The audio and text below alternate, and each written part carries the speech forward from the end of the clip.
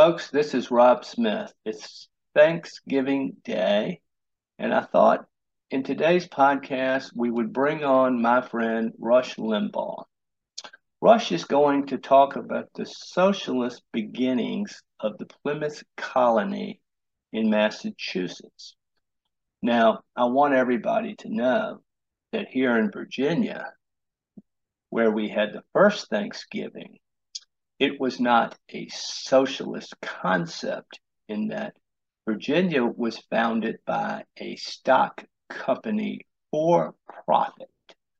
But let me just have Rush tell you about the troubles that the Plymouth colony had when they tried to live by the doctrine of socialism. Time for the traditional true story of Thanksgiving, written by me in my second bestseller, 2.5 million copies in hardback. See, I told you so.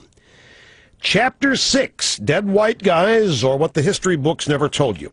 The true story of Thanksgiving. The story of the Pilgrims begins in the early part of the 17th century.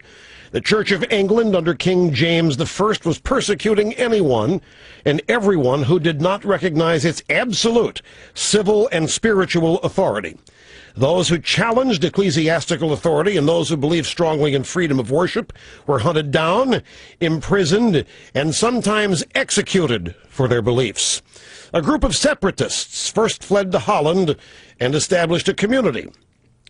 After 11 years, about 40 of them agreed to make a perilous journey to the New World, where they would certainly face hardships but could live and worship God according to the dictates of their own consciences. On August 1st, 1620, the Mayflower set sail. It carried a total of 102 passengers, including 40 pilgrims led by William Bradford. On the journey, Bradford set up an agreement, a contract, that established just and equal laws for all members of the new community, irrespective of their religious beliefs.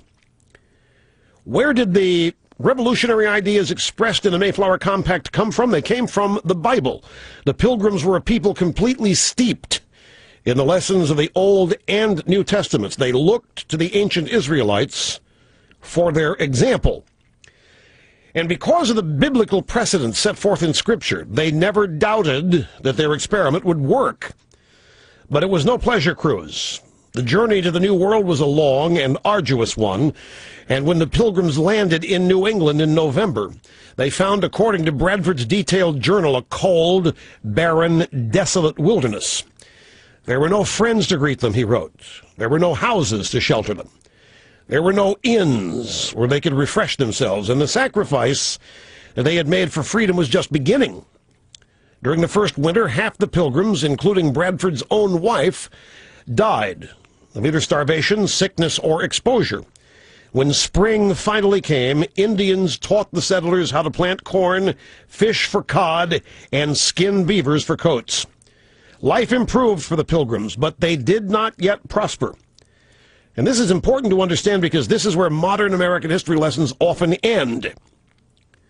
Thanksgiving is actually explained in some textbooks as a holiday for which the Pilgrims gave thanks to the Indians for saving their lives, rather than as a devout expression of gratitude grounded in the tradition of both the Old and New Testaments. Here's the part that's been omitted. The original contract the Pilgrims had entered into with their merchant sponsors in London called for everything they produced to go into a common store, and each member of the community was entitled to one common share. All of the land that they cleared and the houses they built belonged to the community as well, and they were going to distribute it equally. All the land they cleared, the houses they built, belonged to the community. Nobody owned anything. They just had a share in it. It was a commune. It was the forerunner to the communes we saw in the 60s and 70s out in California. And it was complete with organic vegetables even, just like the communes of today are. No, there's no question it was organic vegetables. Bradford, who had become the new governor of the colony, recognized that this form of collectivism was as costly and destructive to the Pilgrims as that first harsh winter, which had taken so many lives. He decided to take bold action. Bradford assigned a plot of land to each family to work and manage, thus turning loose the power of the marketplace. Long before Karl Marx was even born, the Pilgrims had discovered and experimented with what could only be described as socialism. And what happened? It didn't work. They nearly starved. It never has worked. What Bradford and his community found was that the most creative and industrious people had no incentive to work any harder than anybody else, unless they could utilize the power of personal motivation. But while most of the rest of the world has been experimenting with socialism for well over 100 years, trying to refine it, perfect it, and reinvent it, the Pilgrims decided early on to scrap it permanently. What Bradford wrote about this social experiment should be in every school child's history lesson. If it were, we might prevent such needless suffering in the future, such as that we're enduring now. The experience that we had in this common course and condition, this is Bradford, the experience we had in this common course and condition tried Sunday years, that by taking away property and bringing community into a commonwealth would make them happy and flourishing, as if they were wiser than God, Bradford wrote. For this community, so far as it was found to breed much confusion and discontent, and retard much employment that would have been to their benefit and comfort. For young men that were most able and fit for labor and service did repine that they should spend their time and strength to work for other men's wives and children without being paid for it. That was thought injustice. Why should you work for other people when you can't work for yourself? What's the point? That's what he was saying. The Pilgrims found that people could not be expected to do their best work without incentive. So what did Bradford's community try next? They unharnessed the power of good old free enterprise by invoking the undergirding capitalistic principle of private property. Every family was assigned its own plot of land to work and permitted to market its own crops and products.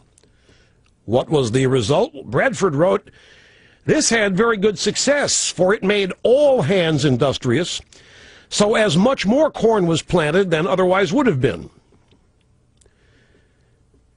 Is it possible that supply-side economics could have existed before the 1980s? Yes. Read the story of Joseph and Pharaoh in Genesis 41. Following Joseph's suggestion, Pharaoh reduced the tax on Egyptians to 20%. During the 7 years of plenty, and the earth brought forth in heaps.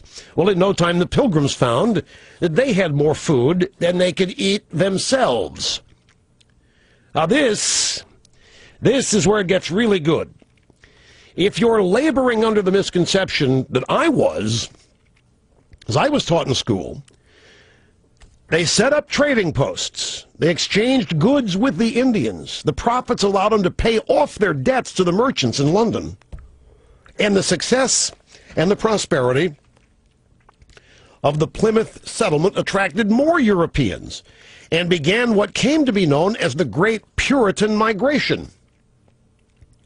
But this story stops when the Indians taught the newly arrived suffering and socialism pilgrims how to plant corn and fish for cod. That's where the original Thanksgiving story stops.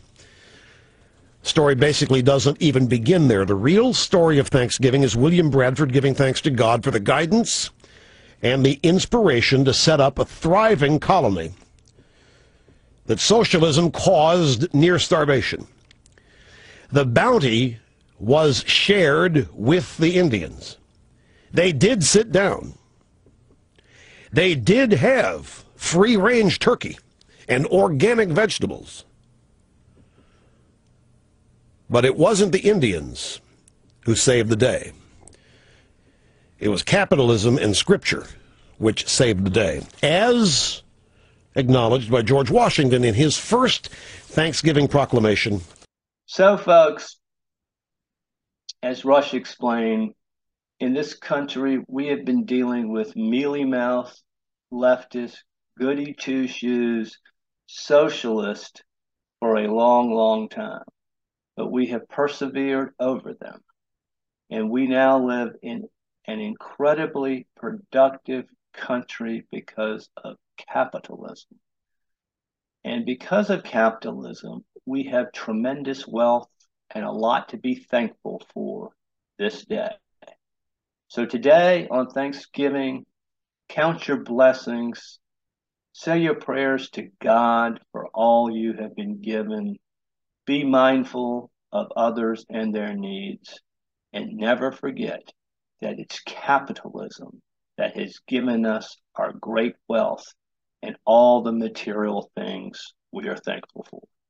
Happy Thanksgiving. Love to eat turkey like a good boy should, 'cause it's turkey to eat so good. That clapping's messing my head up, man.